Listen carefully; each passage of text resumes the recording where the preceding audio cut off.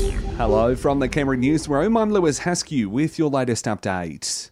The Home Affairs Minister has confirmed Novak Djokovic is banned from entering Australia for the next 3 years. The unvaccinated tennis star was deported from Melbourne overnight after his visa was cancelled for a second time. Karen Andrews, though, has told Channel 7 he can apply to head down under before it ends in 2025. Well, the 3-year ban does apply and it will be in place, but it can be dealt with at some stage in the future, but that's very hypothetical and a long way off. The Territory's COVID testing sites continue to be plagued by a shortage of supplies, forcing the ongoing closure of the Holt Clinic today. Nichols has reopened its stores back at the Perce Douglas Memorial playing fields, but on reduced hours, while rapid antigen tests are again being handed out in Canberra. Mitchell and Garran continue to operate as usual.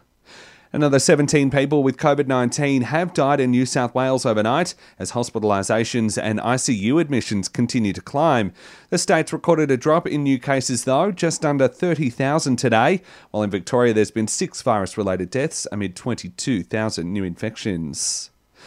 Moderna could be the next vaccine available for Australian kids, with the new data being presented to the TGA today. Trials show kids have a strong immune response to the jab when receiving half the adult dose, with a month between shots.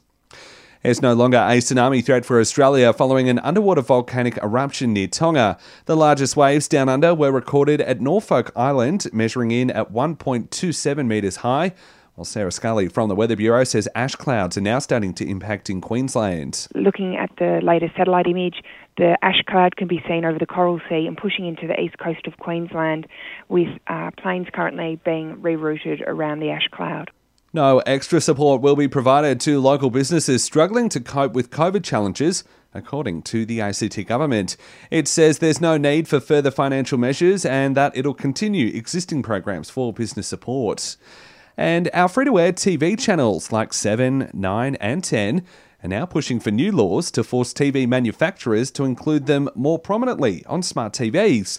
They claim they're becoming invisible on remotes and in menus because streaming giants like Netflix pay for the best spots.